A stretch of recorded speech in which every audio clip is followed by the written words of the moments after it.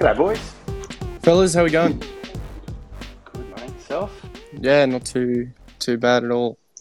Where's Hey, Bales? James, good to have you back on again, James. Bailey, how are you? It's been a while. Yeah, mate, how you going? Yeah, Good. Yourself? How's the US? yeah, going well. Just got over to LA today, so over here for 6 nights. So had to make a couple of changes. We went to an original hotel, and let's just say it wasn't very good. The pictures certainly lied to what it was like. So we had to cancel that and go to another one. But the one we're at now is very nice. So yeah, 6 more days, and then I'll be back on the flight home, back sleep in my own bed, which will be very good. So how's the off season treated you, mate? Obviously, we heard a bit of on the episode with Holmesy. Obviously, haven't checked that out. Make sure you guys do. But how's had the Christmas and New Year's and everything like that go? Yeah, no, that was all very good. Bit of time off from fantasy, which is nice. Relaxing, saw the family, chilled out, but back to work tomorrow. So it's kind of bit of a downer, but so be it. You got your hat yet, mate? Yeah, I got my hat, which is good. Awesome. Um, Awesome. Join the number 2 club, hey? Yeah, it's With pretty. Holmesy. Pretty cool to have a single digit on the hat. I mean, it's pretty cool to have any hat, let alone any. But yeah, single digit definitely makes it look pretty cool, I reckon. Yeah. And on that, obviously, just for anyone listening, that podcast was an awesome podcast that you and Holmesy did the other week, talking about, what you kind of learned from last year and your team from last year. So everyone should definitely go and check that out. Oh, cheers. Yeah, no, it was good to have a chat with Holmesy just to see what he thinks about it. He's obviously done it twice in the top 10. He's very, very switched on man. Oh, he's Holmesy. a legend of the community, mate. Yeah, he is. He's good. Awesome. So yeah, mate. So yeah, as James said, make sure you do go and check that. Obviously, we won't go too much in obviously your philosophies and stuff. Because obviously that was done with Holmesy. So we'll go more on what you've done with your first draft of a team. So obviously, as we've said a few times, Cycle 6 _ AFL on Twitter.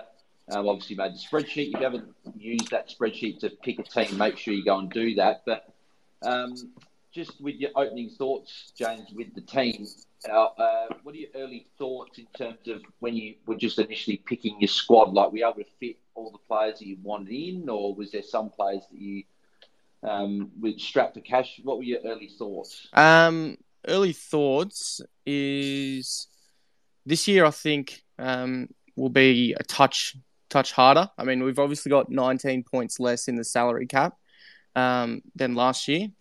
So it is a little bit of a tighter fit, but going on from 2021, so 2 years ago, which I think it's roughly 40 points or thereabout more since then. So I don't think it's an overly difficult year to pick a starting squad, just in terms of salary cap price.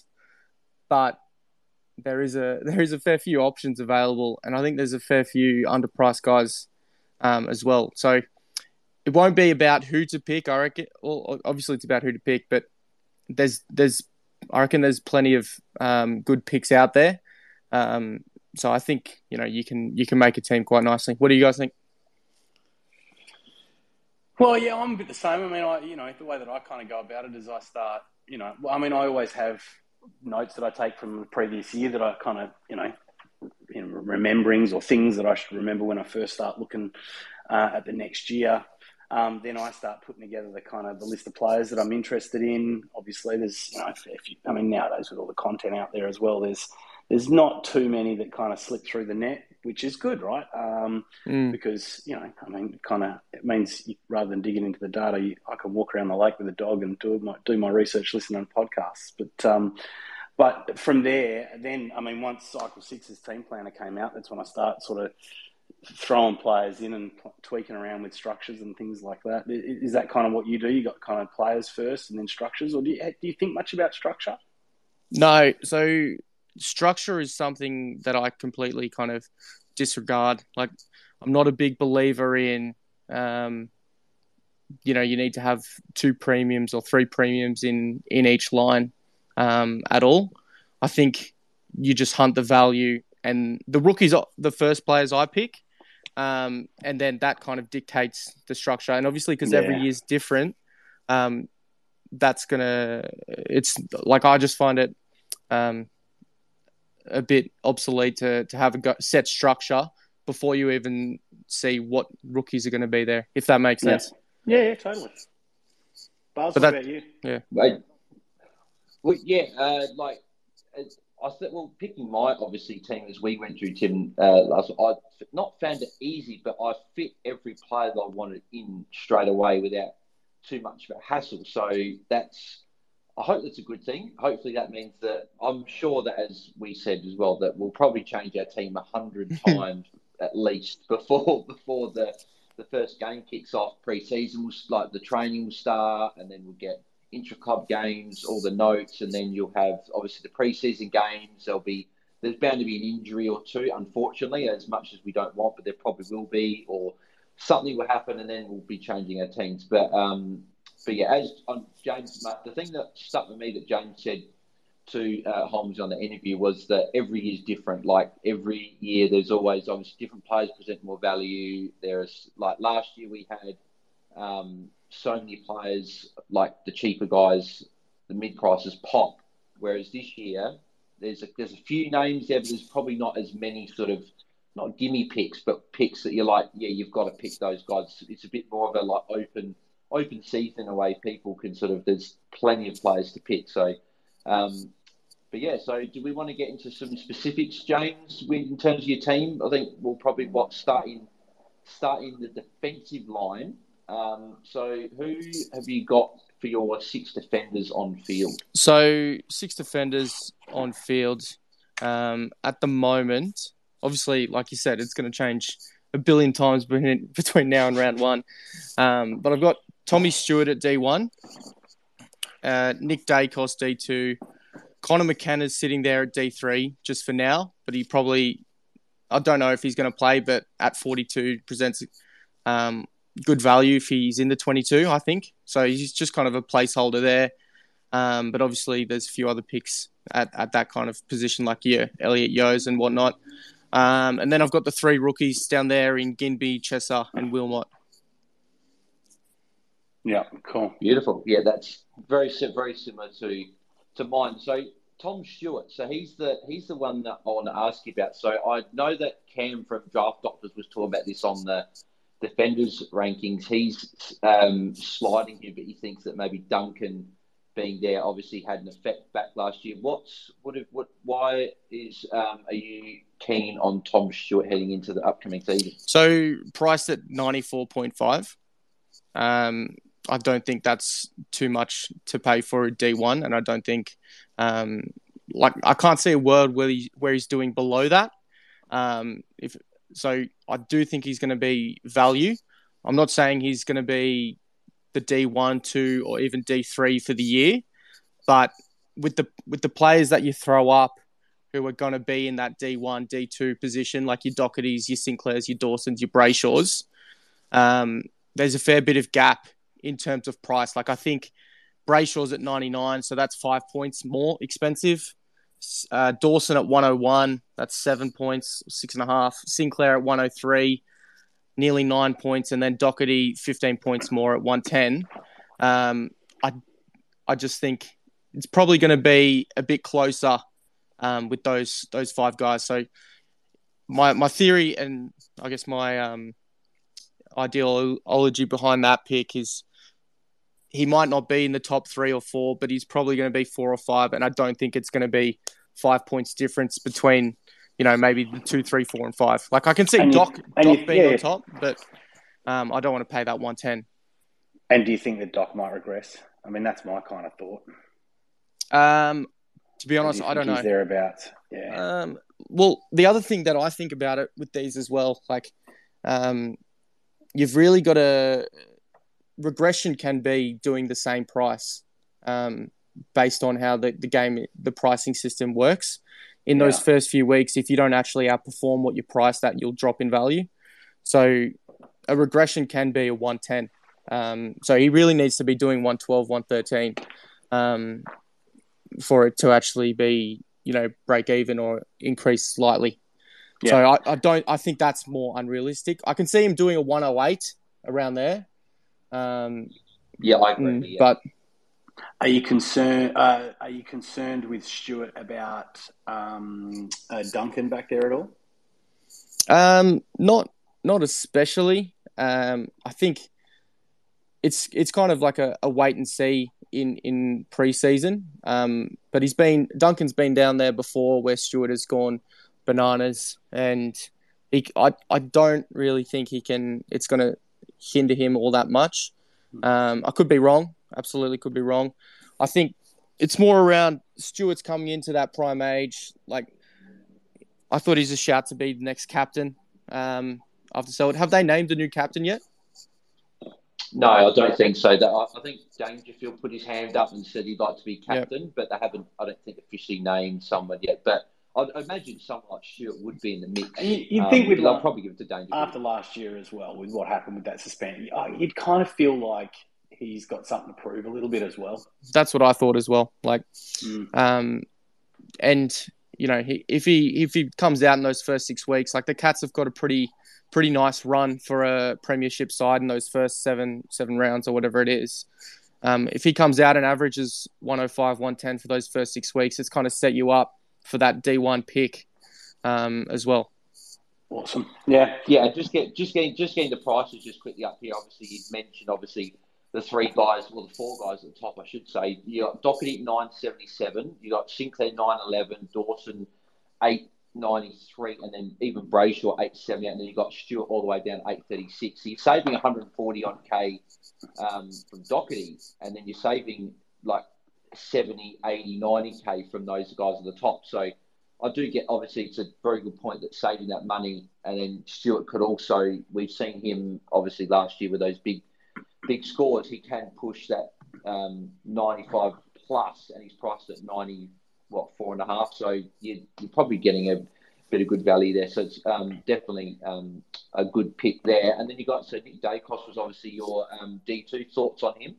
Yeah, I'm a big fan of Dacos, probably like every person is. He's a brilliant footballer. I think, obviously, concerns, second year body, he is a bit of a slider one. So whether he improves on that 87 enough, which is what he's priced at, is kind of the debate that's going through my head. Like, because I'm a big fan of Angus Brayshaw as well. So there's every chance I've got Brayshaw in there at D1 and then Stewart at D2, and I scrap Dacos. But for now, Dacos is in. They're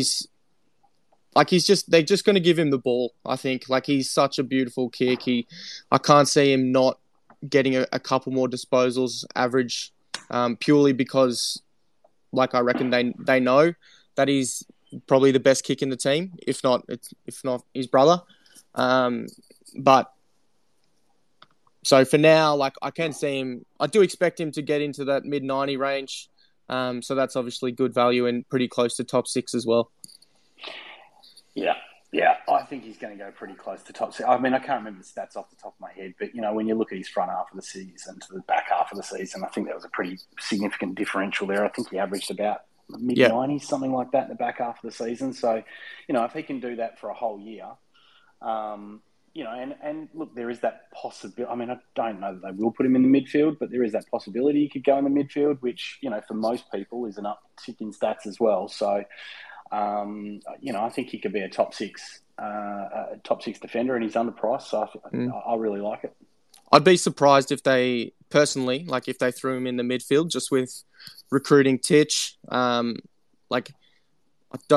they get a few injuries, which Adams could go down again. We'd probably expect him at some point to go down with something. Maybe they throw him in a little bit more, but I still think predominantly his role is going to be off that half back and almost distributing just the main distributor out of there now. If he wasn't in the back half, like you said, like from memory, he was just about getting that spot, wasn't he? Yeah, no, he was very good, very, very good back half of the year. Maybe what if Pendlebury, obviously, if he's in the pre-season going back, would that make you a little bit more hesitant going at Dacos, or would that make you a bit like, well, Pendlebury could cop attention from the obviously because they just know how good and composed he can be, would that may be a benefit to Dacos? Yeah, that's a definite hesitation. It's a watch for sure. Just to see what happens with preseason, and I think it's pretty well documented that they're trying to move Pendlebury more onto halfback and let his legs run out there. But if I'm putting myself in the coach's shoes, I'm still thinking Dacos is my guy back there. Pendlebury's on the way out. You're probably getting 1 or 2 years max out of him. It's every chance this could be his last year. Throw Dacos in and get his career up and going. What do you guys think about that? I think they loved going to him last year. I don't see it changing. Like every player, right? There's certain. I don't know any player that doesn't have some kind of flag over him that we're not going to watch through the preseason, right? And that applies to Dacos just as much as it applies to everyone else. But if things stay the same, and if he stays in that role, we've seen that he can go mid-90s, and that's 10 points. And if you're 95 plus in that defensive role, you're normally in that kind of plus, top 6, top 8 kind of rank. So that's that's good enough for me. Yeah, absolutely. Yeah, he's definitely on my preseason squad. Also, with the lack of value down there as well, there's not really much value in that defensive line. So, he's one of the few that offers value. Obviously, second-year Blues probably is a little concerning for most of us, but I think he's a pretty solid shot. Yep, agree. Yeah, and then did you say, James, that D3 was it Yo? Did you say Yo was your Connor D3? McKenna? Oh, sorry, Connor McKenna was your D3. Yeah. So, is there any other defenders we haven't talked about that you're high on the watch list heading into the obviously early stages of the preseason? Yeah, for sure, Dawson is one to consider. I think he's good. Tim's boy. He's been on him pretty much since the first preseason. Yeah, he's just a very good footy player as well. Every chance he moves up in price come next year, and priced at 101 though, it does seem like a lot for a defender. That's just my gut feeling, but like we said, because you brought the point up just then, there's not a whole lot of value in that defensive line. I think most people listening to this will know this year your defense and your ruck picks are going to be your most important lines. So my general thinking is probably play it a little bit safer and then trade up to those guys if they're becoming, must-have picks or they're running away with it. Rather than if you're paying up for them and they don't perform where you need them to, you're at a bigger loss because of those lines' importance. Yeah, no, I agree. Tim, is there any other players that you wanted to ask James about before we move on to midfield? No, look, obviously Yo will get talked about a lot. I think it's going to be a really interesting line because I think there's kind of two ways you're going to be able to play it. I think there's, and we've seen with a lot of the team planners out there, a lot of people are kind of fading defenders, which I think that is a real play, but it's a pretty risky play as well, I think. And I think the other option is you could actually probably try and pay up and maybe try and lock in, two of those top four with maybe a Nick Dacos or something like that, or even a Yo at kind of D3. But yeah, it's going to be interesting to see how coaches play that over the preseason. Yeah, you can definitely do that, I think. But my only, my immediate thought when you say that is, we have DPPs come in 6, 12, and 18. The odds are we're probably going to get 1 or 2 defenders who are going to come in to the top 6 at those points. And if you've already paid up and they're not quite there, then you're really screwed. I think more so than if you miss them. Yeah. Beautiful. We'll move on to the midfield. I'm really interested to see who you've got lined up in your midfield. Obviously, as we know, the first draft is a lot's going to change. But who have you got as your current starting 8 midfielders? So M1, Jack McRae, Darcy Parish, Tom Mitchell, Ollie Wines, Dom Sheed, and then Will Ashcroft, Warple, and Will Phillips. All right. Interesting. A few interesting names there. Why do you say that? Tim, do you Well, want there's to one name I haven't heard there, I take off think, yet in the preseason. Yeah. Ollie What's that? Wines. Ollie Wines? Yeah. Yeah, I haven't heard too many people talk about him at all. Actually, yeah, I don't think I've heard anyone talk to him. But he's priced at 98. Like that seems like it's a pretty good price for someone who's that good. Like I think it was pretty well documented last year. He was pretty well injured for the majority of the season. Maybe that's why he didn't go as well as his Brownlow year. But obviously, I think he went 112 or 114 in his Brownlow year. So if we say that's his absolute cap, and he gets maybe 10% below that, then he could probably do a 110. Because it's unlikely that he's going to perform in a Brownlow year level of scoring again. So if he gets up to a 110, then it's obviously a brilliant pick. But if he goes again at that 98 or 102, then it's really not that good of a pick. I just think Port are going to be a bit much better team this year. When you're winning, you score more, you kick more goals as a team. I just think there's upside. He finished the year strong, Yeah. 113, 123, 125. Yeah. Before the finals. Yeah, I saw that as well, and that kind of just... It's got an injured 36 in there as well, so maybe some value. And then, of course, obviously, we know that he was pretty hampered last year as well. So, yeah, cool. All right. I like certainly hearing something that we haven't heard before. It throws someone else in the mix, Yeah.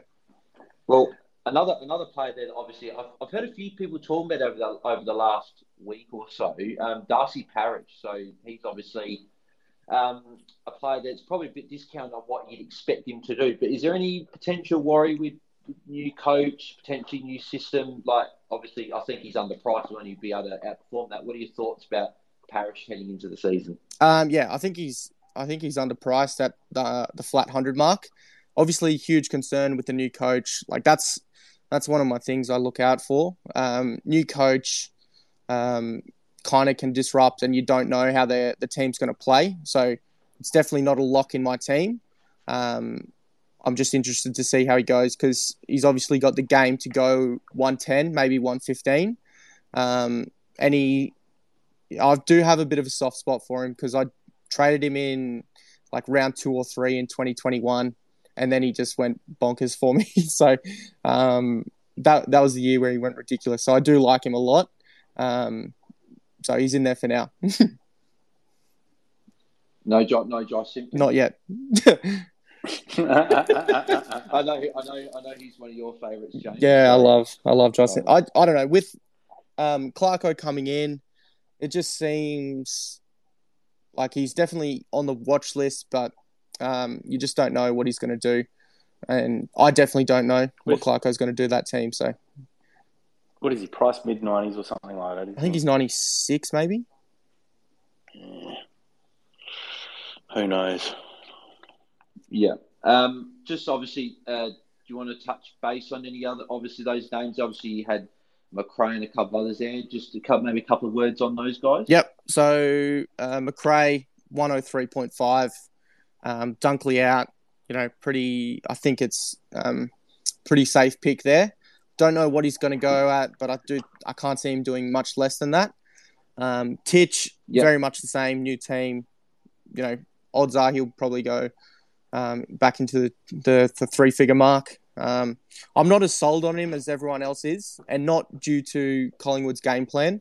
It's more around just himself, really. I like. He's a great footballer, but he does need to have, I think the right things around him for him to score well. But then again, he does make the things around him because he's that good. So I think he'll go around that low 100 mark again, maybe 105. So obviously great value there. Dom Sheed, great value, 66.8. Just a wait and see on that one, really. And then you've got before we move on from Dom Sheed, what do you think? What do you think Dom Sheed can go at? What do you reckon the Eagles? Do you have any idea what they might have planned for him, or what you think he might be able to score? Oh, I think he can definitely do 95. As a top case, I I think realistically he'll probably do the 88 to 90, 92 mark. So probably 90.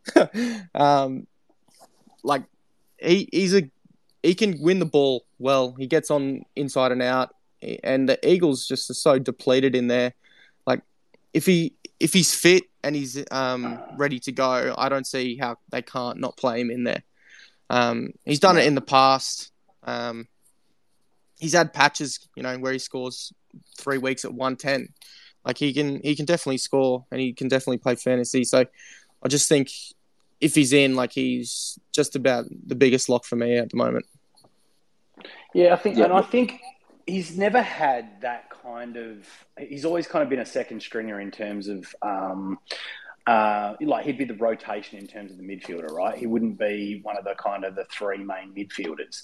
Whereas now, considering how depleted they are, I think he's going to have to be one of the main men in there. Yep. And he's gone at 91 once before. He's gone at 95 once before. So if he gets that role, I mean, you'd have to think that kind of 90 to 95 is, and if he's fit, is almost like a bit of a baseline, or well, not a base. Well, that could be the bottom end of what he might be able to do. Yeah, I mean, I think he's if he's fit, like I can't see how they don't play him in the guts with Tim Kelly. Like I think they're just going to be the two guys for him. So it's probably more just his body and how he goes. I think he's definitely got the role. But I don't know. Yeah, and Tim, literally right as you asked James, I was actually going to ask you. I was going to say, Tim, what do you think both McRae and Sheed, what do you think they're going to average this season? McRae, I mean, I must admit, I haven't kind of looked at what I think he's going to score. I think he can definitely be that top 8 mid. He might even be able to be that top 4 mid. He could go 110, 115. So, I mean, once again, with that kind of value, I think it's just too hard to ignore. That's for McRae. Sorry, who was the other one that you said? Sheed. Yeah, so, well, there you go. I mean, I think, like I said, 90 to 95 is probably, I'm always, especially when it comes to talking about my own team, I'm always optimistic. Maybe he can go triple figures, right? But look, let's call it 95. If he's fit. If he goes even 88, you're still getting 22 points, yeah. and he can go above that. We've seen him go above that for patches, so it's I like the pick of him there. And then James, you said, do you say you had Warple? The Warpedo, he's in for now. Yeah. I think at 52, it's just again much the same mid-price value pick, but definite wait and see on him. Like he's got to show something in preseason. Doesn't necessarily have to be a score. Like I'm probably more looking, how is he? What's his intensity like? Like does he actually want to play? Because you watch the Hawks play a few games last year, and he just looked disinterested. Like almost like he wasn't up to the standard. But obviously he is. Like he's one of best and fairest. So if he gets his shit together, then I think he's huge value.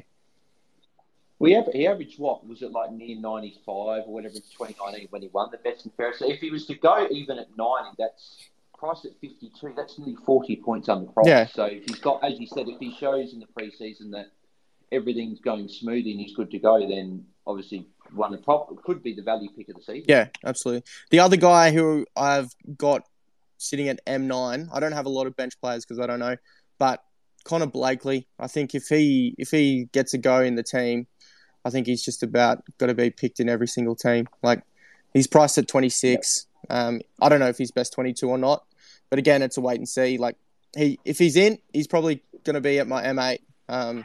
He's just that cheap. Yeah, love it. Yeah. Love it. Yeah.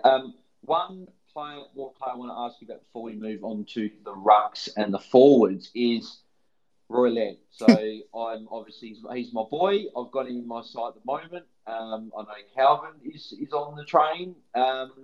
What are your thoughts on Laird? I know you as you said, you like picking players with value, and you want to see value in every player.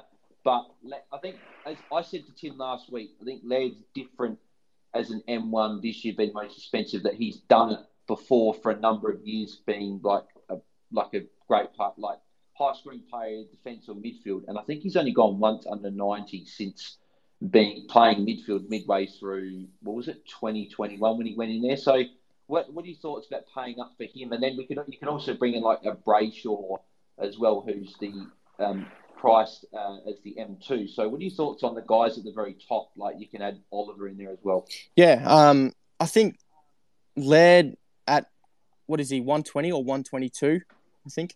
Yeah, 120.5, yeah, $1.066 million. Yeah, so he's obviously expensive, but in seasons gone past, we've all started Tom Mitchell at 129 and 127 or whatever he's done, and that's been water off a duck's back. Like no one's giving it any second thought at all. And Tom Mitchell in those days is actually relatively more expensive than Rory Laird this year. Now I understand it's Tom Mitchell; he's a pig. He's in a different realm, but I don't think everyone should be dismissing the Rory Laird pick straight away, because like I heard Calvin speak to him about the Crows the other day, and if he does come out and go 125 for the first 6 or 8 weeks, which he can do, there's not going to be too many other midfielders doing that. So if he does that, then I think it's going to be a great starting pick. But obviously, you've got to work out whether he's actually going to do that or not. I'm not sure. Like I'm on the fence at the moment. Definitely, probably 30% of me is saying pick him, and 70% no.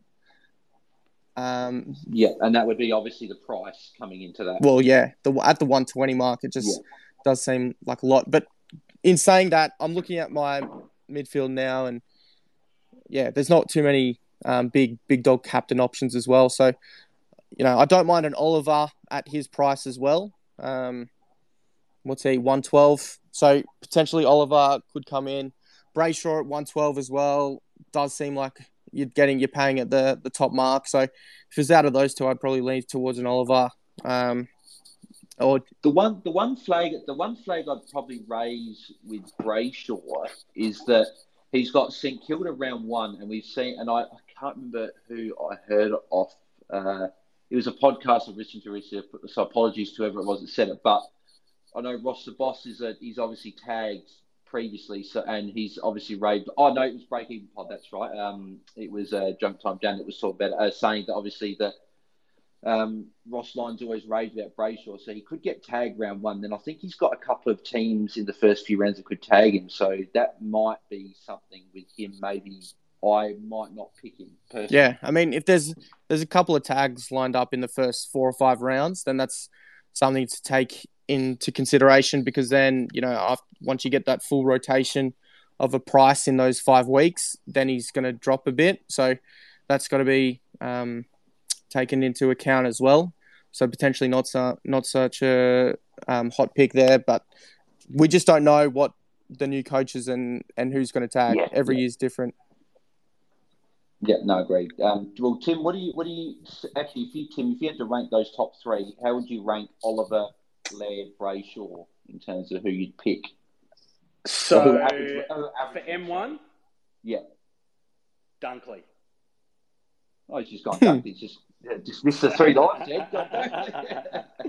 No, I'm actually. Look, I mean, I think Laird's great player. Could be the top averaging player in the comp again next year.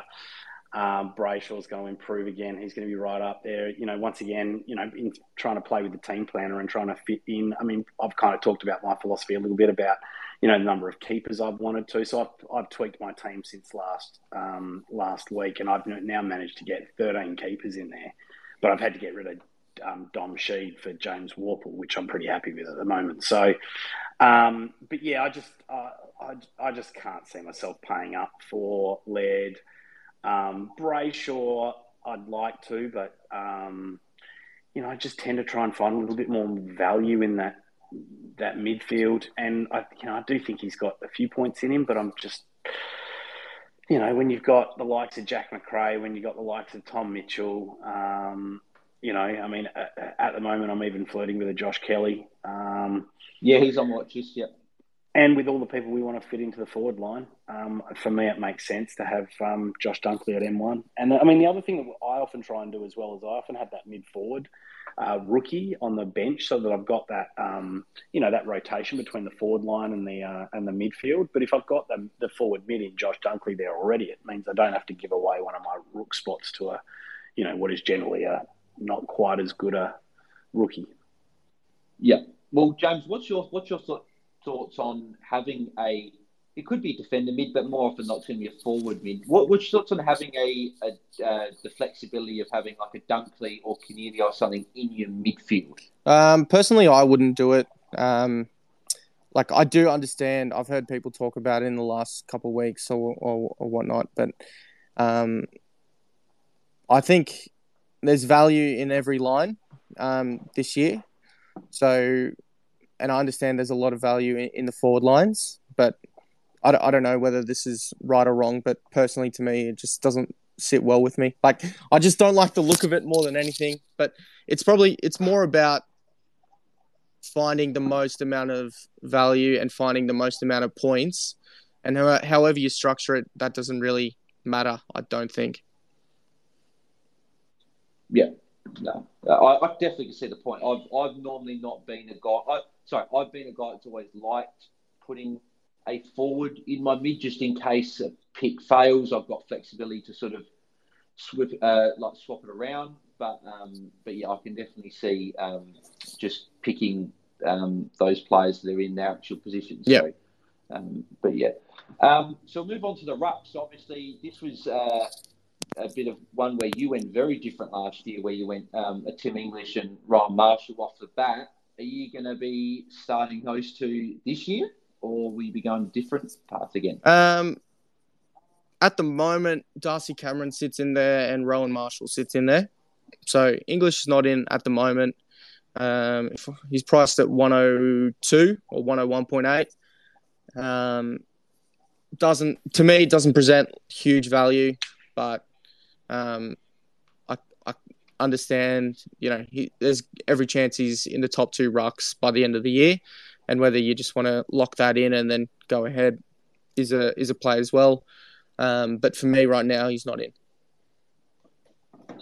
Yeah. Tim, you back? Yeah. Beautiful. Did you get who James had in his rucks then? I heard he doesn't have Tim English.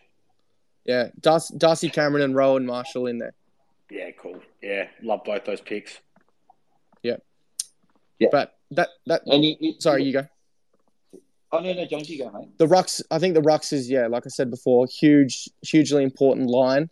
So when it's that much importance, I just want to make sure that I'm picking a player underpriced who can go close to those top two rucks. And if there's not one that I don't see, then you go to find the one of the top twos or something along those lines.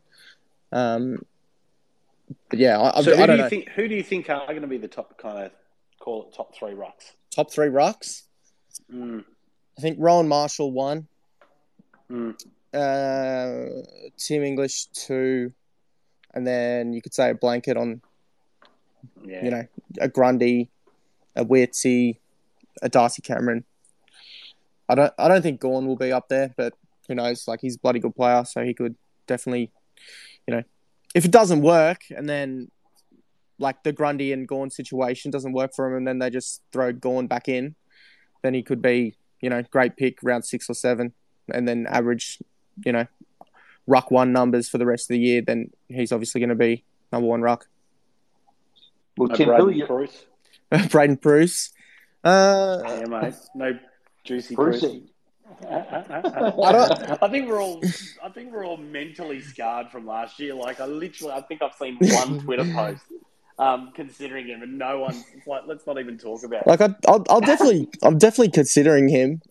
He's priced at 85, so you really want him doing that 100 mark, which, he's got the game to do. It's just, like you said, we're all scarred. We want to stay away, and that's probably a safe play at this point. People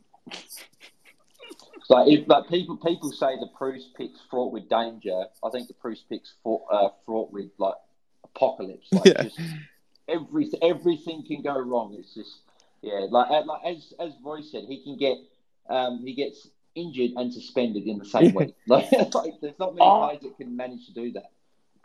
Look, I wouldn't be too surprised. Mate, I'm not necessarily saying this year if he comes out and surprises us at some point. Do you remember when I think was it his first year, and Goldstein was injured for a period of about 4 or 5 weeks, and he was turning up every bloody week. Do you guys remember that at Yeah, all? I do. Yeah, that would have been. I'm thinking mate, it was 2016, 2017. 2017. Yeah. Something around there. Yeah. Who knows? Maybe, right? Maybe we'll never see him again, or you'll never see him at those heights again. But I don't know. He's got a game in him if he can put it together. Yeah, absolutely. Well, Tim, who are your top 3 rucks? Is Bruce in your top 3 projected rucks? Nah. Look, I mean, I kind of look. I mean, Bruce is why I did so well last year for such a long period of time. So I got a little bit of a soft spot on him, but then he kind of folded my season when I just held on to him too long. Look, I tend to think that English has got a little bit of value in him. Not much, but a little bit of value in him. So I've got him at my R1. I've got Ryan Marshall at R2, obviously subject to what happens with McDonald. But sorry, is it McDonald? No, what's his name? The other guy in the side. Campbell. Campbell, right? But obviously they brought Lob in, so I hope that should quell that fear. But we don't know yet. But the only reason why I'm doing that is because I do want Darcy Cameron in my side, but I want him in the forward line. Why do you want him in the forwards? I like having that flexibility so that if something does happen with English or Marshall, that I can... I mean, because if something happens with English or Marshall, who the hell are we going to go to? And I think Darcy Cameron can also be in the realm of a top 5 forward. Like, I reckon he can probably score around about that mid-90 mark, which makes him about 13, 14 points underpriced as well. So I think he offers good value. He fits what I like to do in the way that I like to play in terms of, those keepers. And then he also gives me that flexibility and cover in the ruck line as well.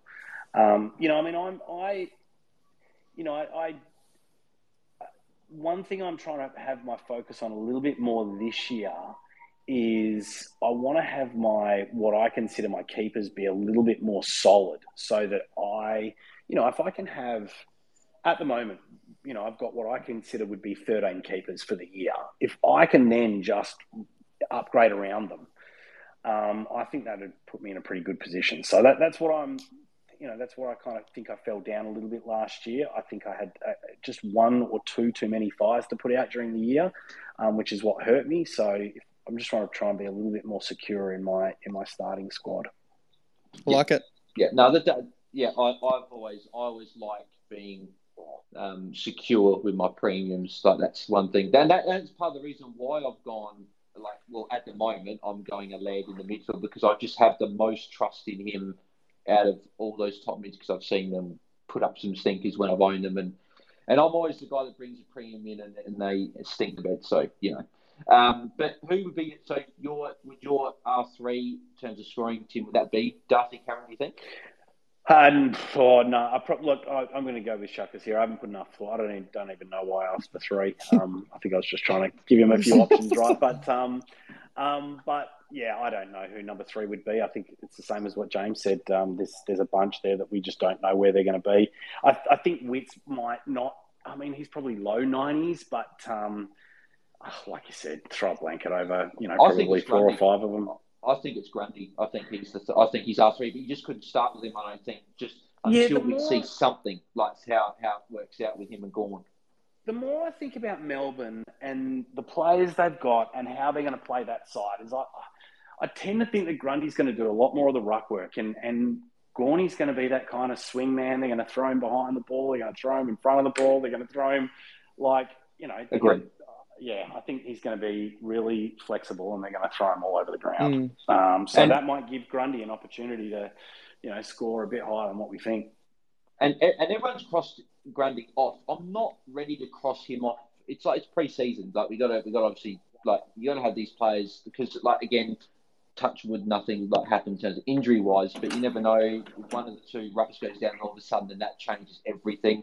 But just you never know. Like pre-season, Grundy's take all the rucks. He's only 22k more than Marshall. And if Marshall plays with Campbell, then I think you can justify pay. But then obviously you got Cameron. So I think as we said, rucks is a bit of a wait and see, and we'll see how they go in the season as well. So we'll head to the forwards now. But if for the people that are listening as well, if you've got any questions for James, shoot those through. Just tweet underneath the Twitter space, and we'll get to those as well. So send them through. So heading to the forwards, James, have you got as your 6 forwards? So this is obviously one where there's a lot of potential picks here that people are looking at. So I'm interested to see who you've got here. Yep. So F1, Dunkley, Cornelio, Dylan Moore, Taron Thomas, Toby McLean, and then I've just got Matthias Filippo. Interesting. The thing I took most from that, I don't know about you, Tim, but the two omissions there in Tim Taranto and was it Rosie? Was that the guy you didn't have in the team? Yep. So those two. So reasoning. What's your thoughts potentially with those two heading into the season? Yeah, definitely. Two I'm considering for sure. Like they seem like they're both well and truly underpriced. Taranto at 95, Rosie at 88. You can definitely see them putting 5 to 10 on that easily. So I mean, there's definite value for both of them. I just think there's value in the other guys I said as well, and I've only got 6 spots, Bailey, so I can't have them all. So let's talk about that. And let's talk about these, right? So there's some, obviously some players we've heard of, but there's some really interesting selections there. So talk me through Dylan Moore. Dylan Moore, priced at 93.3. I can see him going into the guts a little bit more. I know I've heard a couple of things, like he's training with the forwards. I just think Sam Mitchell absolutely loves him, and I think he's ready to take that next step in to be, that more of a full-time or close to midfield, seeing how depleted they are with Jaeger and Titch going out. Like, they're pretty young. They're pretty young in that midfield. So if Dylan Moore does get a shout, like, he's got a brilliant fantasy game about him. Like he fills all stats lines. He can push forward and kick goals. He tackles so ferociously. He runs really well for the +6. I just think he's really good fantasy player. So that's why he's in there at the moment. Certainly showed a bit last year. Yeah, for sure. Like I can't remember what his top score was last year, but just going off, what I think, like, I could see him doing a 150 at some point next year. Like, I think he's got a massive ceiling. Yeah, no, he's definitely one that I've got my eye on. Cogs, obviously you've got him because we could talk about Dunkley, but I think pretty much everyone 138. 138. There you go. 138. Round 7. Okay. It's got a 111 in round 1, 109, 138, 105, 129, 112, 104, 101. Who's the 138 against? It doesn't, mate. I'm looking on Footy Wire. It doesn't say. It just says round 7. That's right. It doesn't matter too much anyway. But I was just, Cogs, James. So, like, as I said, Dunkley, we could say we talk about more, but I think it's pretty obvious. I think a lot of people think he could go potentially 10 points better than the next forward. So, but Cogs is the one that I want to get your thoughts on, obviously, with Taranto and Hopper out of the side. Yep. So exactly that reasoning. Like Taranto and Hopper out of the side, like, it does open someone to be in that midfield a bit more, and we did see Cogs go back in, and obviously when he's in, he scores so much better rather than playing the half forward role. So if he's in there, like, he could definitely do a 105, which is probably going to be good enough for a top 3 forward. Which is, he's in there for me. Yeah, he's locked into mine. I've had him pretty much since it started. And Calvin reiterated these stats. I didn't obviously know the exact stats, so thank you very much to Calvin for obviously doing that in that little pod as well with the GWS guys. But with Cogs, what was it? I'm trying to get his average up. I think it's like it was like over the 110 mark. after he went full-time midfield, essentially, from when Leon Cameron was sacked. So there's definitely meat on the bone, which you can't say that with a lot of the guys that are priced up there, because a lot of them are either fairly priced or maybe overpriced or not that much, whereas he could potentially be 10 points underpriced. Yeah, potentially. The other thing is, like, I heard someone say there was only 24 players last year who scored over 100, like throughout the whole game. So, like, 100 is bloody hard to average for a player. I mean, not that I've done it, but like, there's not that many players who are going to score 100 or 110 or 115.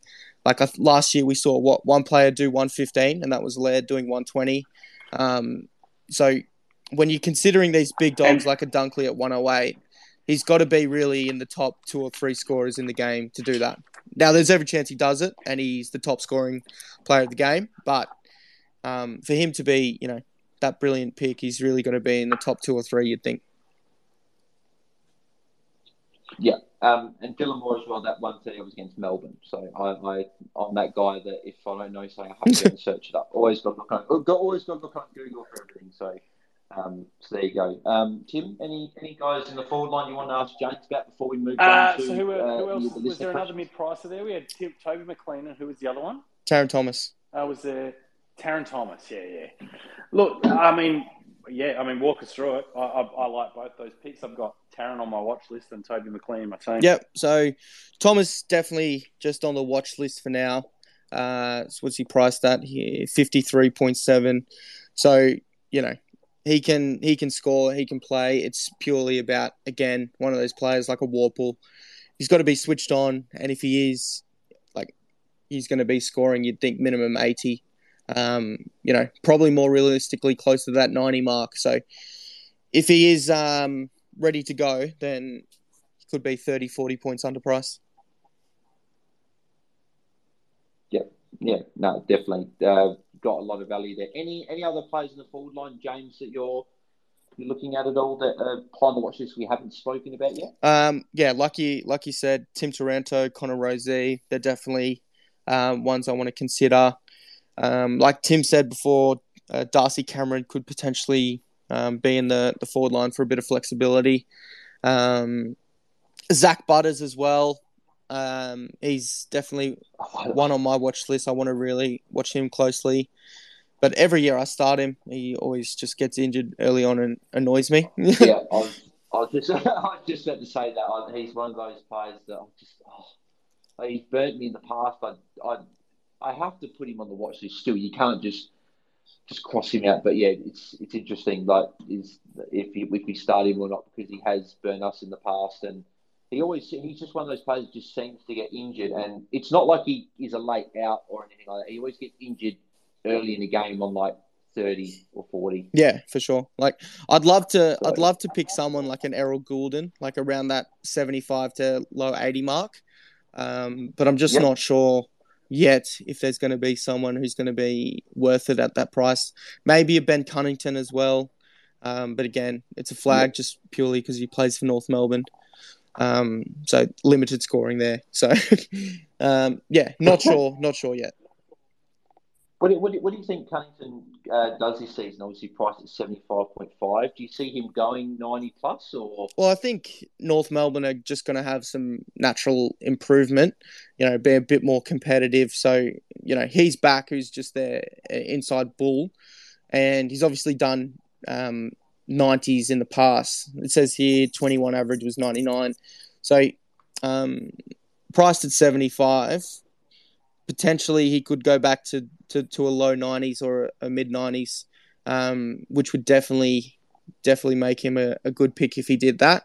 But it's probably more around seeing what Clarko does with him and how the Kangaroos play. Yeah. He's on my watch list and there's 3 North Melbourne players in the forward line, especially on the watch list. Probably the last one I want to touch on, Darcy Tucker. Any interest from you there? Obviously mid forward. Not as of yet. What's he priced at? I just can't see. He's 457, priced at 51.6. Okay, so he's obviously very cheap at 51. You know, he'll be a watch. If he gets a midfield role, then potentially could be, he could potentially go at that 75 mark, which is, just about erring on good enough. So he'll be a watch. But there is so many value picks in the forward lines that I doubt come round one he'll be in there. Yeah, well, I lied. There's one more player I want to ask you about. He's one of our Crows boys, Wayne Miller. Oh. Could you even look at considering him if he's got that, as Calvin said, if he's got the role? What's he priced at? So he's 441. So he's priced at 49.8. So he's actually, I think he's priced cheaper than he was last year. Yeah. Okay. Wasn't he playing in the forward line at the end of last year? Yes, yeah. As a Crows fan, I just think he's a better rebounding defender. So, and I've heard on the news in Adelaide that there's rumours of him that he will be playing back in defence. So that's why I raised the point. Yeah, I heard that as well. And he is a very skillful player and got a great kick. Like if he goes back to the half back line, then they'll want it in his hands, I think. So it does definitely present some value at that 49 mark. So yeah, I'll definitely be watching him over the preseason. That's for sure. Yeah. Tim, any interest from you about Miller? Not yet. We'll see. Fair enough. Yeah, no, it's fair enough. Mate, Tim, I'm curious to Yep. Well, I'm kind of curious to. I mean, we've kind of gone through all the players now. I'm kind of curious before we maybe there are questions out there for people want to ask James. Maybe send them through. But I guess the question from me, mate, like after you came second last year, without giving away too many secrets, of course. What's the plan for this year? Have you got a plan for this year? Like, you think there's something that maybe that you shouldn't have done last year that you're going to try and change this year, or like I was talking about before, I'm going to slightly alter my strategy to be a little bit more secure with my starting squad. What are the thoughts about how you're going to approach this year as compared to last year? Yeah, so obviously came second last year, so had a fantastic season. By all means, did not have the perfect season at all. Did some things right, did some things wrong.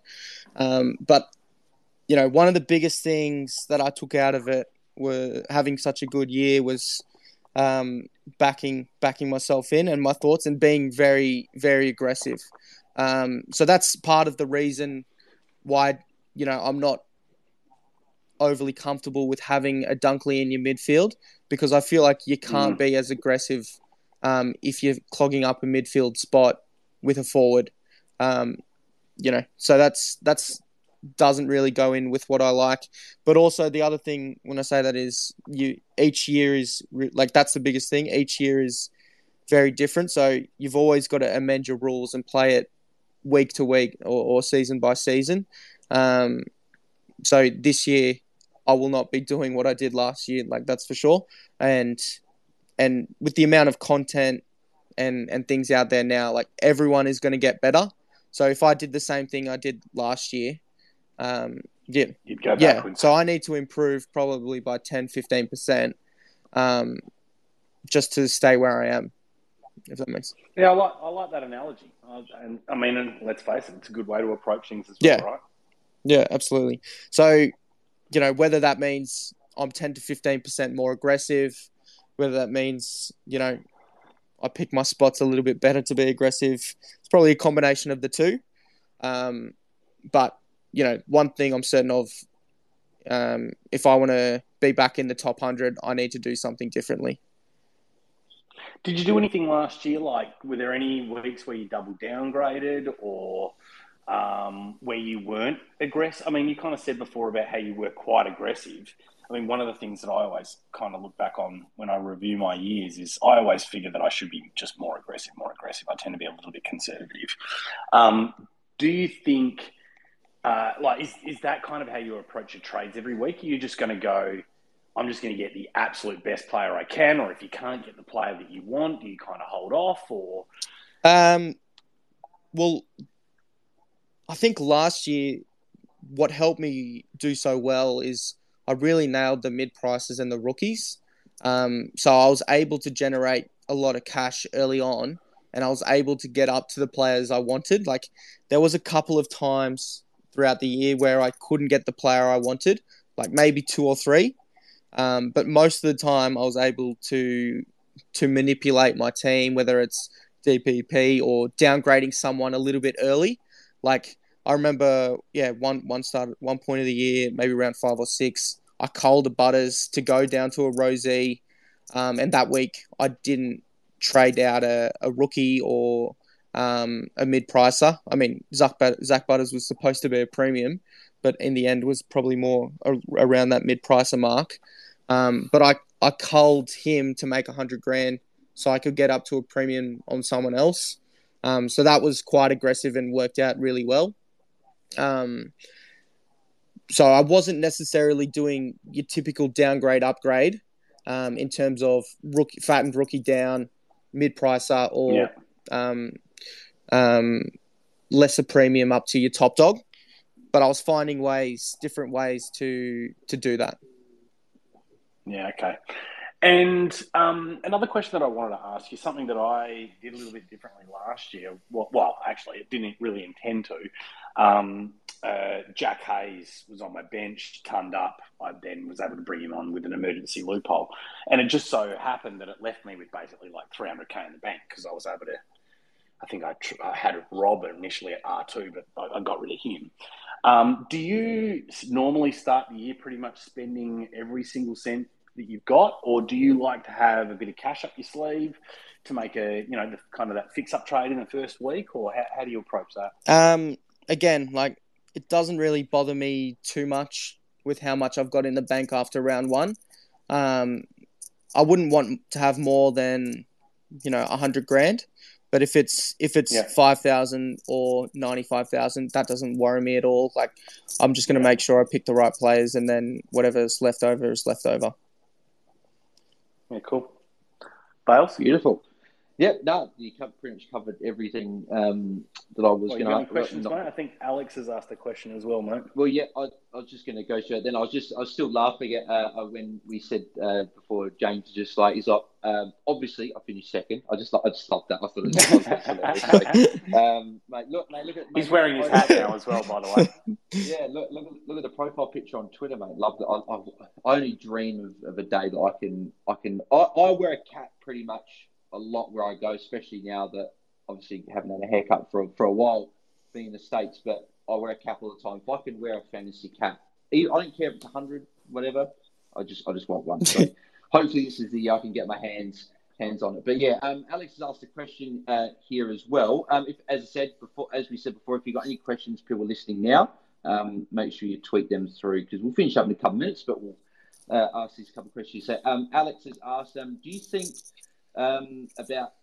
what do you think about tag risk going into the season, considering players like Rosie and Dylan Moore might get more attention given their ability to influence games? So what are your thoughts there? Yeah, so I think it's definitely something you need to consider. I think it really only affects a handful of players who haven't been tagged in the past or had finished the season really strongly and now are the main guy in the middle. Like, Rosie is obviously the poster boy of that. Now he's Port's main guy, you'd think. Just won the best and fairest. He's going to be in there and he's going to cop more attention. I don't think it's going to deter him a whole lot. Natural improvement. He's only priced at 88, so it's not a huge risk considering his ceiling and what he can do. But like, you definitely look into it, but it doesn't throw me off, especially if it's only those first few rounds you're worried about. And would it be less, probably? I would think the tag risk would be less with more, wouldn't you? I mean, are you going to tag when you're playing Hawthorn? Yeah. You wouldn't think so. Like, everyone's in the same camp where you don't think Hawthorn's going to be that competitive. And then when you're playing the bottom teams, the tag just drops right off, doesn't it? Yeah. Yeah, no, that's a good point. AFL Huey says, anyone know when the fantasy game comes out, or is there no set date at the moment? So I was tweeting Warnie before because I think he's listening. I think he still is. Yeah, he is. But he's tight-lipped. I was harassing him, trying to get him to spill the beans. And all he would say to me is, soon. Love that. There you go. Inside scoop. Soon is when like I said, it must only be a short tweet because his fingers are sore from doing all that coding on the computer. I'm sure everyone will have plenty of time to put a team in. Let's just say that. Oh, look, I think last couple of years we've been spoilt rotten having the game come out on Christmas Eve. Yeah. And I think we've just had it a bit too good, and now we're like, we want more. Yeah. Yeah, 100%. But there's obviously plenty of guys producing content out there, so we can all listen to all that and get around it. So, Tim, any closing thoughts before we let James head off? No, but I thought I'd tell you just a quick little story about what happened to me today. Oh, yeah, no, go ahead. On the 7th hole at Sun City here in Perth, hit off the tee, beautiful drive straight down the middle, over a bit of a kind of dogleg left, goes over a little bit of a crest on the right-hand side. My mate shanks it into the left-hand side. I trottle off over over the crest. Next thing I know, I get out of my cart and turn right. This fucking golf ball hits me in the fucking side of the head. Jesus. Right. Oh, my fuck. Hits me in the side of the head. I drop to the floor, hit the deck, see this ball bouncing off, landing, and ricocheting straight down the fucking middle of the fairway, the lucky prick. Mate, I can't believe it. But I don't know how I've escaped. I haven't even got an egg on my head. It's sort of touch, but mate, I thought I was going to be in hospital. Yeah, Jesus. So you're right though. Man. I've made it. So I was actually going to say at the start of the podcast, if suddenly I drop off or something like that, it's because I've fallen unconscious. So someone call an ambulance. But I've made it through. Good. That's incredible. That's hilarious. That's hilarious. So Tim, we've had action-packed days. You've been hitting the head with the golf ball, and I ended up going to a hotel that looked a bit like a dumpster fire. But there you go. But yeah, so I think that's it. Let's wrap it up. Yeah, James, mate, appreciate you obviously coming on. Obviously, I'll say it again as well. I said to you in message quite a number of times, but again, congrats on coming second, because even though unfortunately the Hilux wasn't to be last season, it's obviously second still a fantastic achievement, and there aren't many coaches. There's only one coach every year that can say they came second. So congrats on a fantastic year, mate, and looking forward to hearing more from you in the upcoming season. Yeah, absolutely, no problem. Just for everyone, what is it? Shuckers Fantasy. Yeah, that's at Shuckers Fantasy. That's me. Yeah, make sure you give him a follow. Go follow the great man. Make sure you get around him. So, as I said, love the profile picture now, mate. So, but Tim, mate, thanks again as usual for obviously us jumping on together. Yeah, just one last thing quickly as well, just to let everyone know as well. We should have pulled our fingers out and got the Twitter Spaces up as a podcast by now, but we've just it's just been busy with New Year's and Christmas and stuff like that. So we will have that up in the next. Maybe we'll have it up before the game opens. I don't know, but we'll find out. Right, it'll be up in the near future, and everyone can start subscribing and listening to the episodes. And we've got a new logo and channel art in the works currently as well. So it won't just be the generic AFL Fantasy logo. So it'll be a brand new logo. So looking forward to sharing that with everyone. I won't shout out the person quite yet who's making it yet, but we'll give him a shout out when he does that. But make sure you go and follow the AFL Fantasy Fanatics account. That's where all the Twitter Spaces will be coming up for the season. That's where you'll find us this season. Make sure obviously you go follow Tim. Tim, where can everyone find you on Twitter? Tim Guest AU. And then there's a certain other platform that you're using currently at the moment as well? Yeah, my TikTok's blowing up, man. I got 270,000 views on one of my videos there. So, but yeah, once again, unfantasy related. It's all finance and investing and, what I actually do for my real job, although I spend most of my time doing this. Yeah, no, I definitely spend too much time. Actually, no, not too much time. I spend all my time doing content. So, yeah. There you go. And then all right, boys. And then obviously you can find me obviously at Bailey Ergang there. I might change it to something to do with bowls because everyone calls me bowls. So, I might just change to that. So there you go. Perfect. Thanks, guys. Thanks, everyone. And we'll catch you guys probably either next week or week after or something like that. We'll catch you guys soon. Cheers. We're out. Cheers. Thanks, boys. Thanks, everyone.